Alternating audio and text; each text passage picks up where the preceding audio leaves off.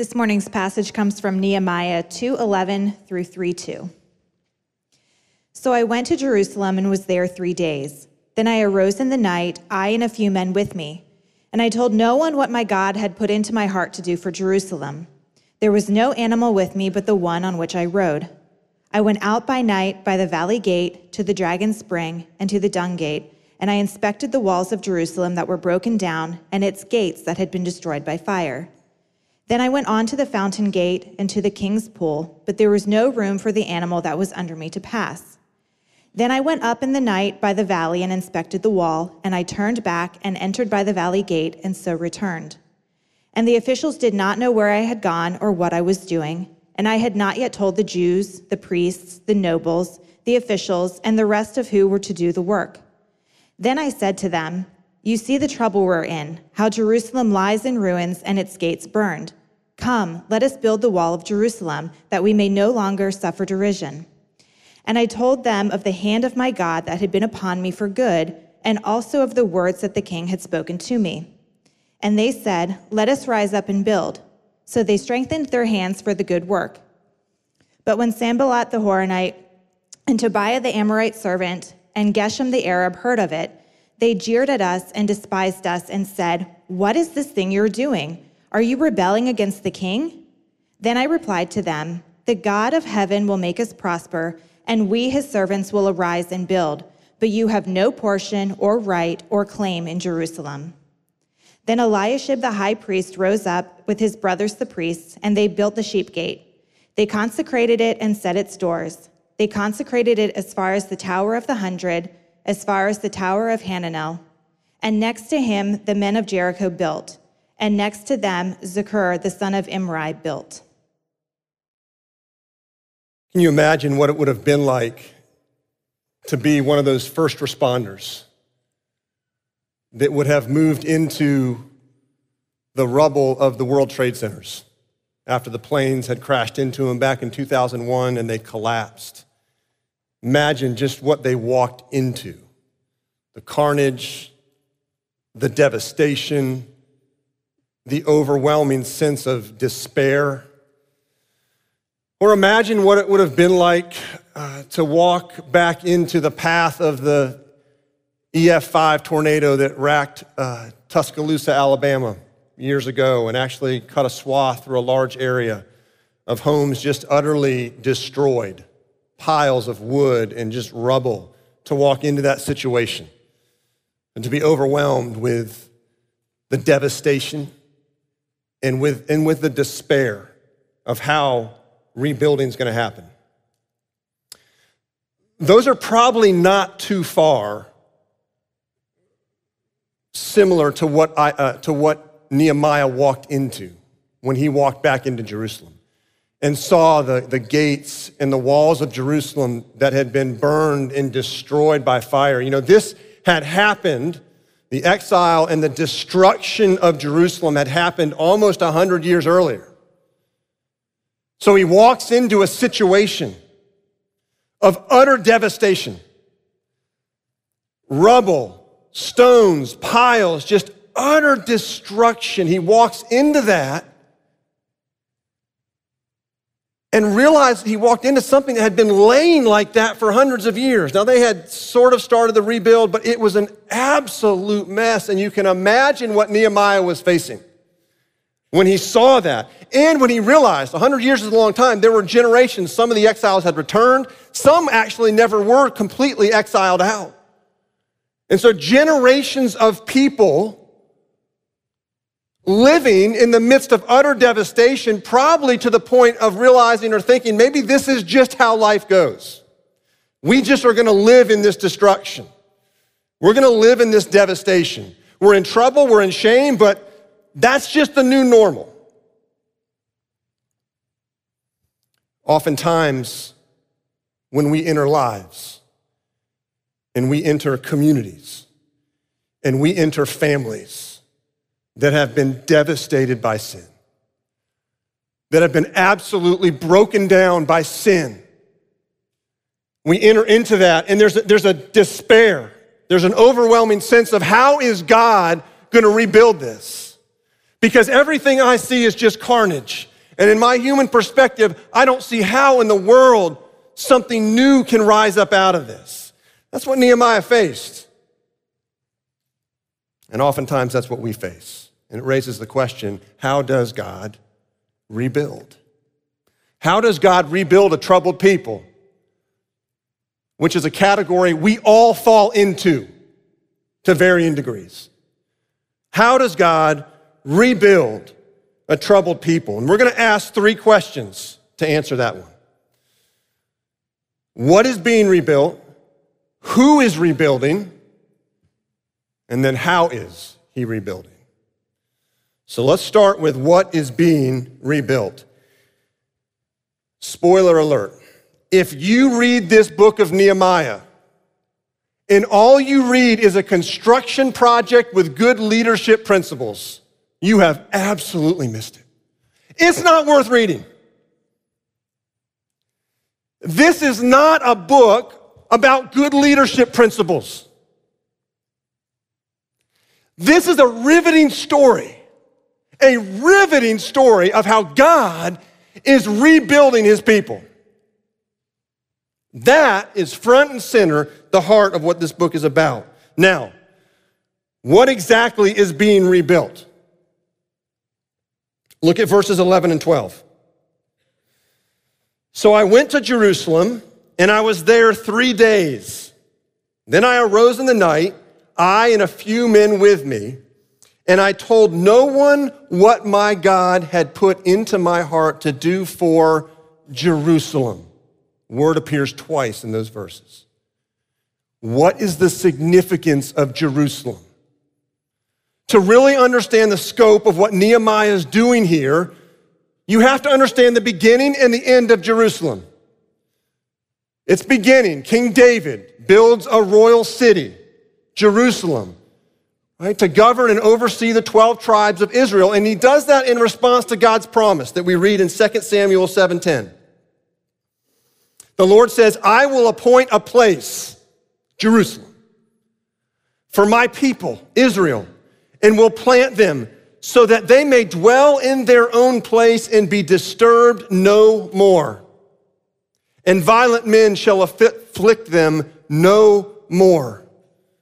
We read in the Psalms where King David prays his hopes and desires over Jerusalem. In Psalm 122, verses 6-7, pray for the peace of Jerusalem, David says. May they be secure who love you.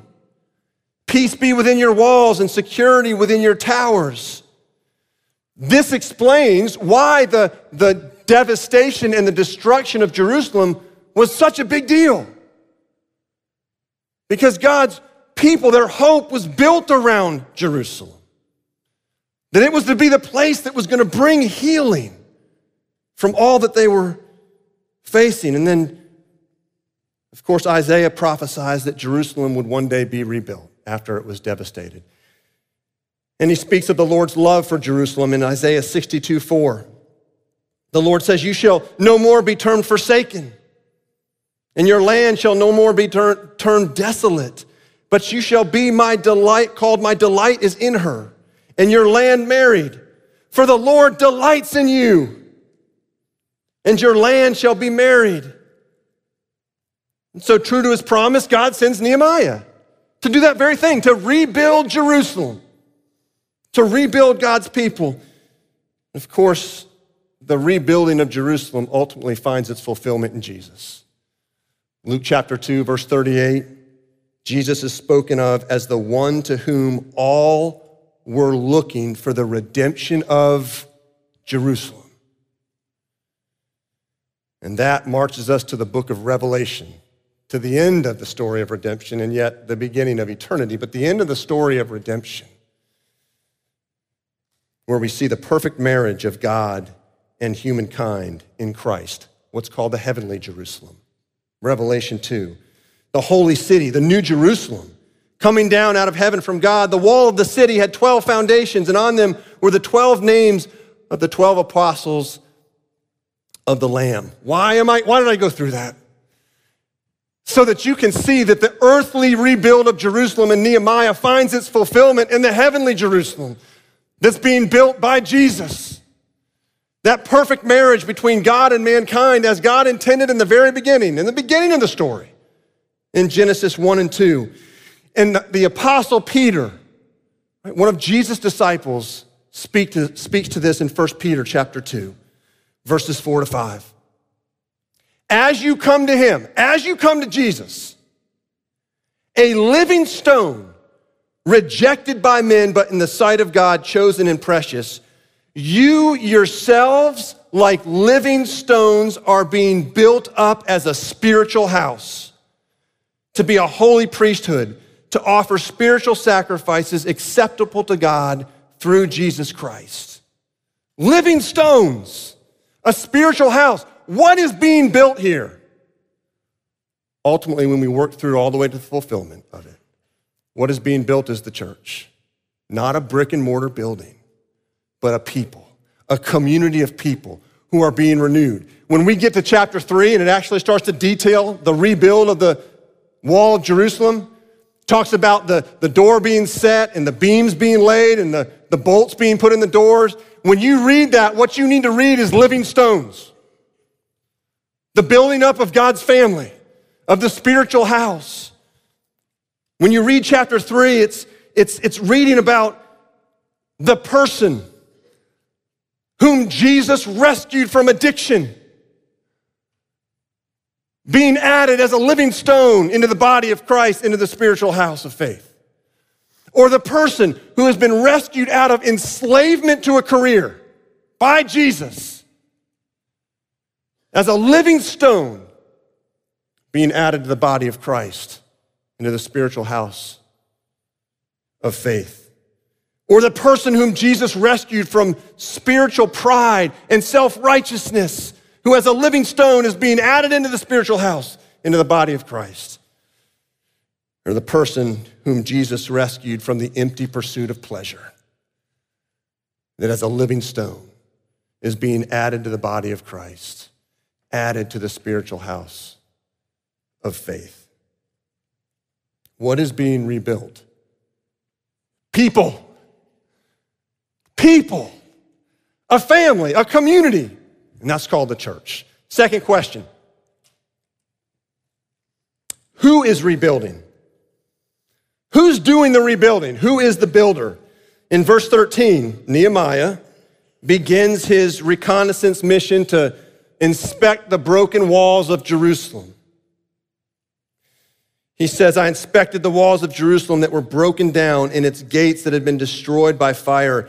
And in verse 14, we learn of the nature of this destruction near the king's pool. You read that? It says that Nehemiah on his animal, he was on some sort of animal walking through the city. He couldn't even get past the wall near the king's pool because it was such a pile of rubble. And the point there is to see there is utter devastation,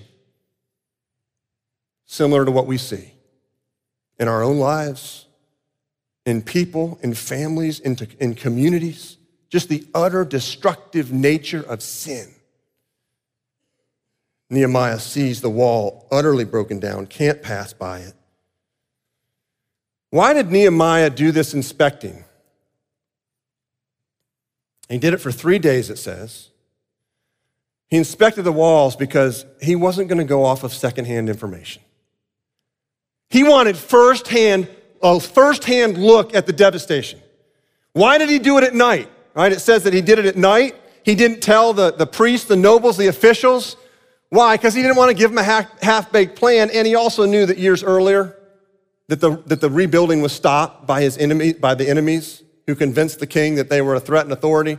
Right, so he knows there's going to be major opposition. And so he spends 3 days, he goes out at night to inspect, to figure out what the problem is before he ever comes public with what he's about to do. But he finally gets to that in verse 17. Look what he says. You see the trouble we are in, how Jerusalem lies in ruins with its gates burned. Come, let us build the wall of Jerusalem that we may no longer suffer derision or disgrace or shame. Did you notice what Nehemiah said there? He doesn't say, you see the trouble that you are in. He says, you see the trouble that we are in. Now, Nehemiah had just come from Persia. He was the cupbearer to the king. And I reminded you last week, he had a cush job. He was paid well. He had good benefits. He was very comfortable as the cupbearer to the king in Persia. And yet he left that. And he came to Jerusalem. And we see here that he completely identified with the people in Jerusalem that were in trouble and full of shame. He took on their trouble. He took on their shame and said, look at this trouble that we are in. It is a stunning picture of incarnation. It's a stunning picture of what it means to take on someone's trouble and to take on someone's shame. And to enter into the pain of another. Christian minister John Dickson, he was speaking on the theme of God has wounds on a university campus in Sydney, Australia. And after he spoke on this theme of God having wounds, he opened it up for questions. And there was a Muslim man who rose to explain this. How preposterous was the claim that the creator of the universe should be subjected to the forces of his own creation? That he would have to eat, sleep, and go to the toilet, let alone die on a cross. And Dickson said his remarks were intelligent, they were clear, they were civil. The man went on to argue that it was illogical that God, the cause of all causes, could have pain inflicted on him by any lesser beings.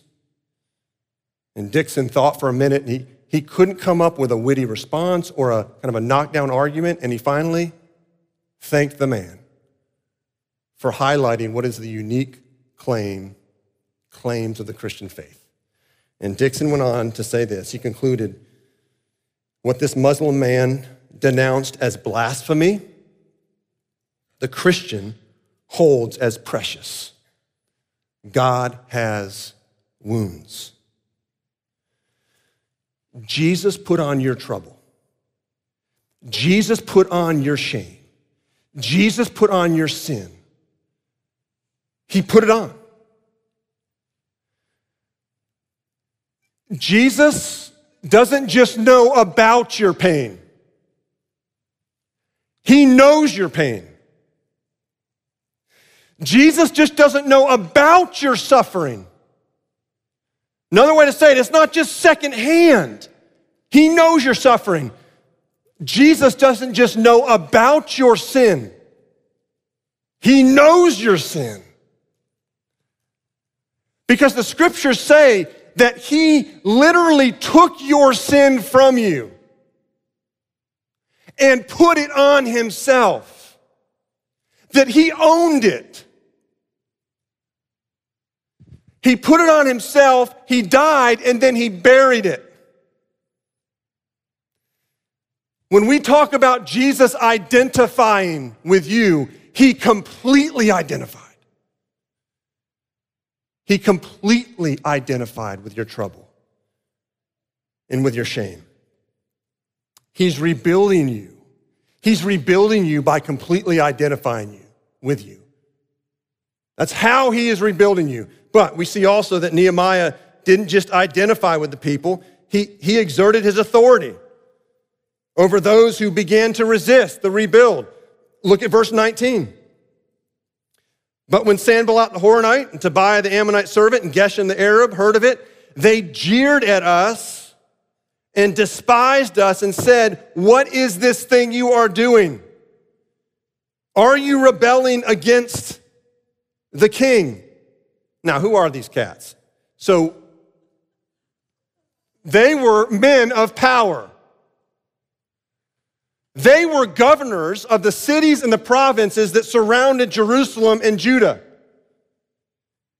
And they obviously were threatened by the rebuild of Jerusalem. But here's the reality. They knew that Nehemiah wasn't rebelling against the king, because they had gotten word of the letters that came from King Artaxerxes with Nehemiah about the change in policy, that he was authorizing the rebuild. They heard about the military escort with Nehemiah from Persia to Jerusalem. I mean, it was loud and clear that the king had gave permission and authority for the rebuild. So they were bluffing. That's why there's no force behind what they're doing. They were employing fear tactics to try to stop this rebuild because they had no power to inflict any harm.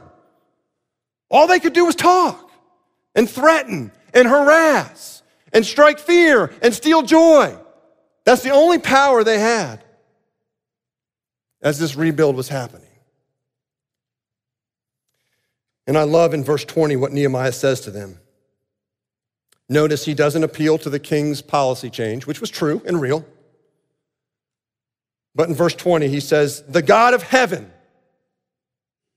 will make us prosper, and we, his servants, will arise and build. But you have no portion, no right, no claim in Jerusalem.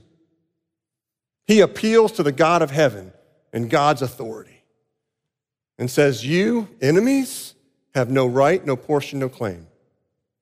Now in chapter 3, you're going to see in chapter 3, as it starts to detail the rebuild, an important observation.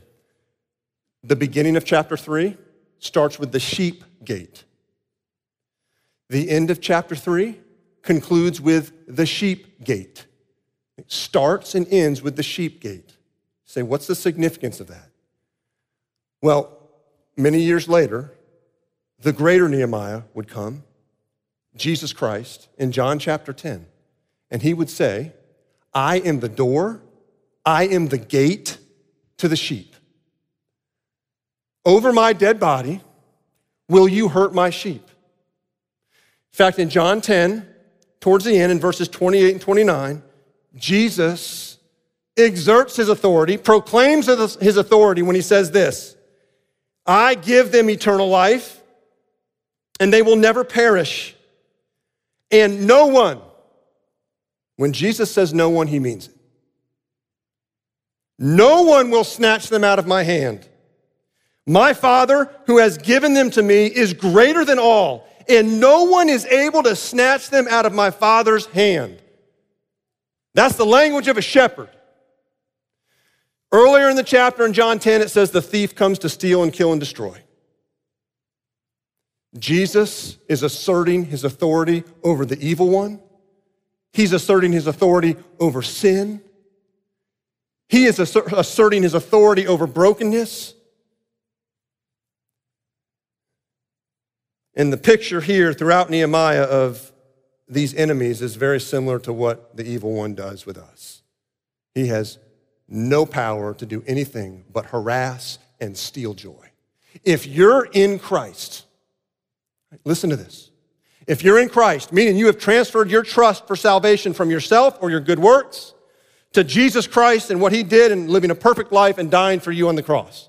If you have transferred your trust to Christ and you are in Christ, then evil, the devil, your sin have no power over you. Jesus Christ has the authority and the power. You belong to Christ.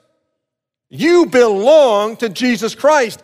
And the authority of Christ speaks louder than your circumstances. The reality is, in this world, we face times where our circumstances speak loud. Sometimes so loud that we forget the promises and the character of God and the authority of Jesus Christ. But if you're in Christ, there is nothing that has power over you. Christ has power. Christ has authority. Look what Nehemiah says in verse 18. And I told them of the hand of my God that had been upon me for good.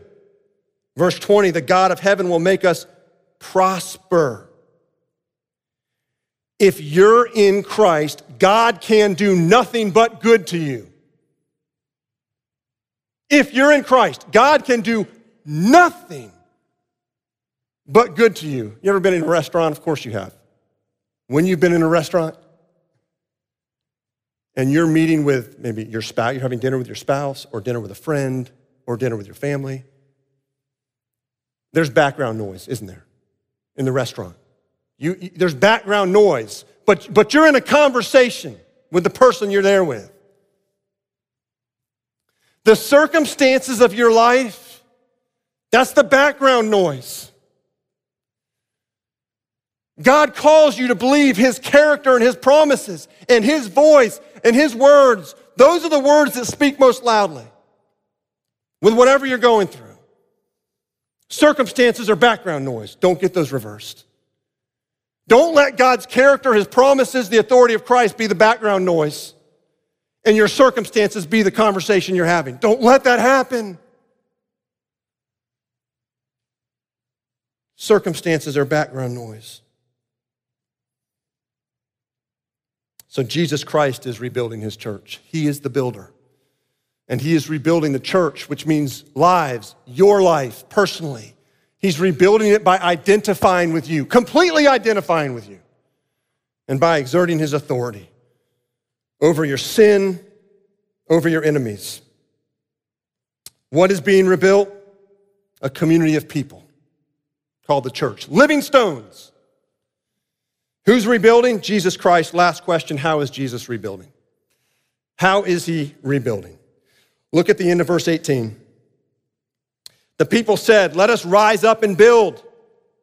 So they strengthened their hands for the good work. Jesus builds his church through his people. Now let me make a really important observation here. In this story of Nehemiah, this is the first time that the people who are in trouble and shame come into play. And I remind you that you and I are not Nehemiah. Nehemiah points us to Christ. We are the people in Jerusalem in trouble and in shame. Look at all that's happened before they ever responded. Jesus is the one who is rebuilding. We simply respond. And that brings us to chapter 3, where the people begin to respond. They begin to build. We read the first 2 verses. The rest of the chapter is very similar, naming people and where they're working. But I want you to notice 2 very important observations from chapter 3 that help us understand how Jesus rebuilds. First observation, or the first truth is this, that Jesus rebuilds through a sacrificial people unified around a common mission. One of the things you notice in chapter 3 is there is a variety of people working on this wall. I mean, there's priests, pastors, goldsmiths, perfumers, district rulers, temple servants, gatekeepers, merchants. It's all hands on deck. Now, this is not the chapter that you go to say, look how everyone is operating according to their spiritual gift. Okay, you can go to 1 Corinthians 12 for that, and that's true. This is a chapter of all hands on deck around a common mission. And so you've got perfumers swinging a hammer. You've got district rulers, governors, people in high places of leadership, down in the dirt, laying the beam for the wall. You've got priests, pastors putting bolts in the doors. Okay? Professional and working classes rebuilding this wall around a common mission. White collar, blue collar, rebuilding this wall around a common mission. I love how Matthew Levering, he describes the situation this way. He says, priests, goldsmiths, perfumers, district rulers, temple servants, gatekeepers, and merchants seeking holiness by sacrificing their resources and endangering their lives so as to dwell with God in Jerusalem. God's people sacrificing, taking unpaid leave, whatever it looked like. Sacrificing, exposing themselves to harmful threats, all so that they could dwell with God in Jerusalem. We see here what happens when a people are gripped by a common mission. Extraordinary things happen when a very diverse people, diversely gifted people, unite around a common mission. In 1781, towards the end of the American Revolution, the British troops were marching through Virginia. And they had arrived at Yorktown. And the American patriots were firing cannons into Yorktown to try to stop the advance of the British troops, led by Lord Cornwallis. And Thomas Nelson, who was the then governor of Virginia, and one who signed the Declaration of Independence, he gathered the patriots together. And he pointed off at the distance at a very large house, very beautiful, large brick house, mansion. And he said to the men, "That's my house. It's one of the largest houses there, and therefore I know that's where Cornwallis and his troops are." And then he ordered the American artillerymen to open fire on his home, launch cannons at it. Shortly after that, British troops surrendered. American Revolution came to an end. Here was a man who was willing to destroy his house for freedom. The way Jesus rebuilds his church and his people is through a people who are willing to sacrifice for the sake of others finding their freedom in Christ. For the sake of people whose lives are enslaved by sin and broken down by sin, Jesus rebuilds through his people who are willing to sacrifice, that others can find freedom. Second observation from chapter 3 on how Jesus rebuilds his church, living stones, community of people, is through a faithful people who own their part. As you read through chapter 3, you'll notice that there are all these different gates in the wall. There's all these different sections in the wall, and different people are working on different sections. But there's a repeating phrase that happens throughout chapter 3 that is absolutely striking. In verse 10, it says, "Next to Jediah, the son of Haramath, repaired opposite his house." Then in verse 23, after them, Azariah, the son of Messiah, son of Ananiah, repaired beside his own house. Verses 28 to 29, above the horse gate, the priests repaired, each one opposite his own house. After them, Zadok, the son of Immer, repaired opposite his own house. These people were owning the place where they lived. They were owning the section of the wall where they lived. They were owning their little part and rebuilding the wall where they lived. It's a beautiful picture that explains a lot of what we do and why we do what we do here at Christ Church East. It's the reason why we just commission community group leaders to go own the north side, own a neighborhood there. It's the reason why we have a vision to see churches planted in the various distinct neighborhoods and communities in the largest landmass city in the United States. Is to own a neighborhood, own a community. It's the reason why we do backyard Bible clubs out in the community, in the different parts of the city. It's because we want to own the city. We want to own our neighborhood. The message here is own your neighborhood. The place where the walls are broken down. Own your neighborhood. Own your apartment complex. Own your dorm. Own it for the sake of Jesus, for the sake of the gospel. Don't get overwhelmed with the whole. You know, N.T. Wright shares the illustration of building a large cathedral wall or a building and how there's stones that make up the wall. There's the master mason that's walking around to each of his masons, and one mason is sitting there just working on a stone, and the master mason comes up and says, hey, yeah, trim that edge a little bit more, smooth that out, chip that off.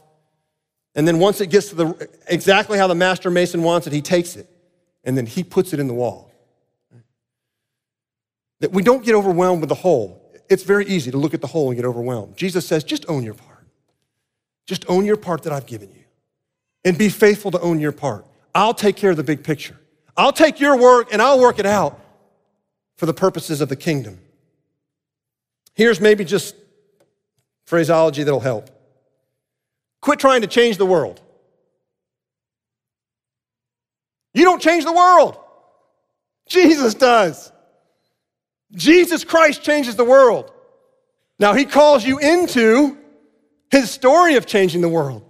And he gives you a small task that's part of a bigger picture that he's putting together of changing the world. But just own your part. Be faithful to your part. Jesus, we prayed it with the commissioning of the leaders.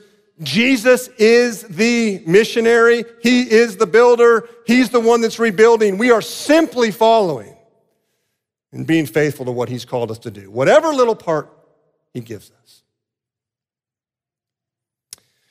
One of the most unique sporting events in the world didn't start out as a sporting event.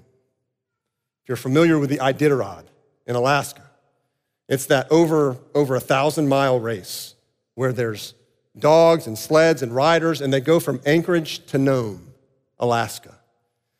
It's a sporting event. It's entertaining. It didn't start that way.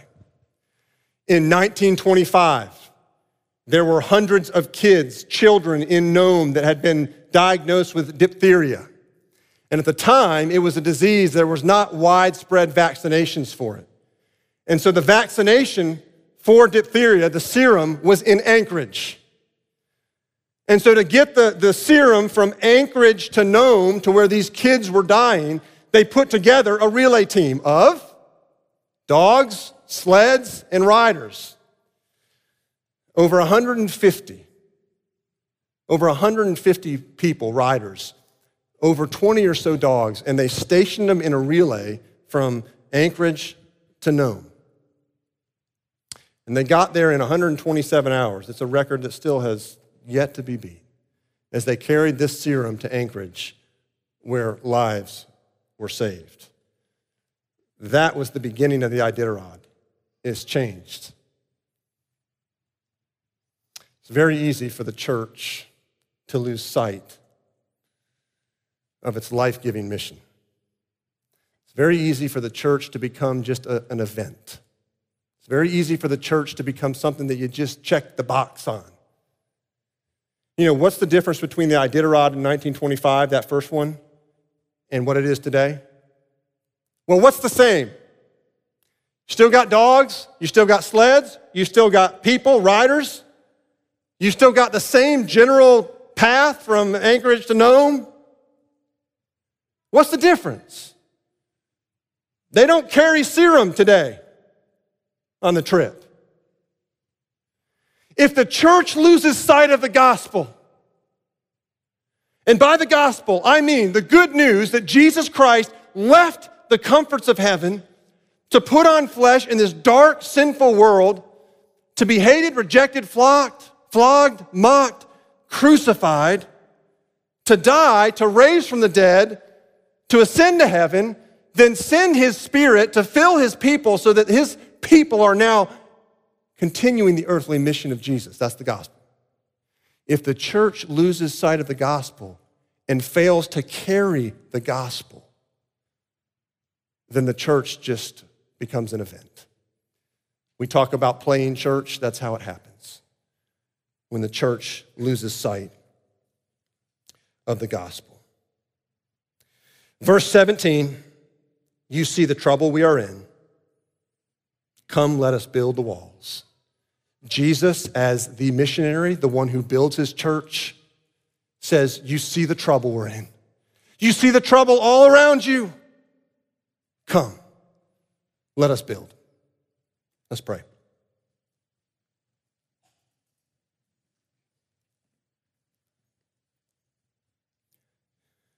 Father, would you forgive us for losing sight of the mission of the church? Would you forgive us for losing sight of the mission that permeates the entire story of the scriptures, of you coming to rescue a people, and at the end, you and your people dwelling in a perfect marriage? Jesus, between your first and second coming, you have called your people, the church, to carry the gospel, this good news, this life-saving news, this news of freedom to the world around it. Oh, Father, we long as recipients of your grace in Jesus Christ, as ones who have been blessed to be those who bless, as ones who have been drawn in to be those who are sent out, to ones who have received the gospel and all the comfort and the joy that comes with it, to then carry it to others. Father, as we come to the Lord's table later in this service, we pray that we would eat and drink you, Jesus, and be filled and be strengthened to respond with, come, let us build. I pray this all in Christ's name. Amen.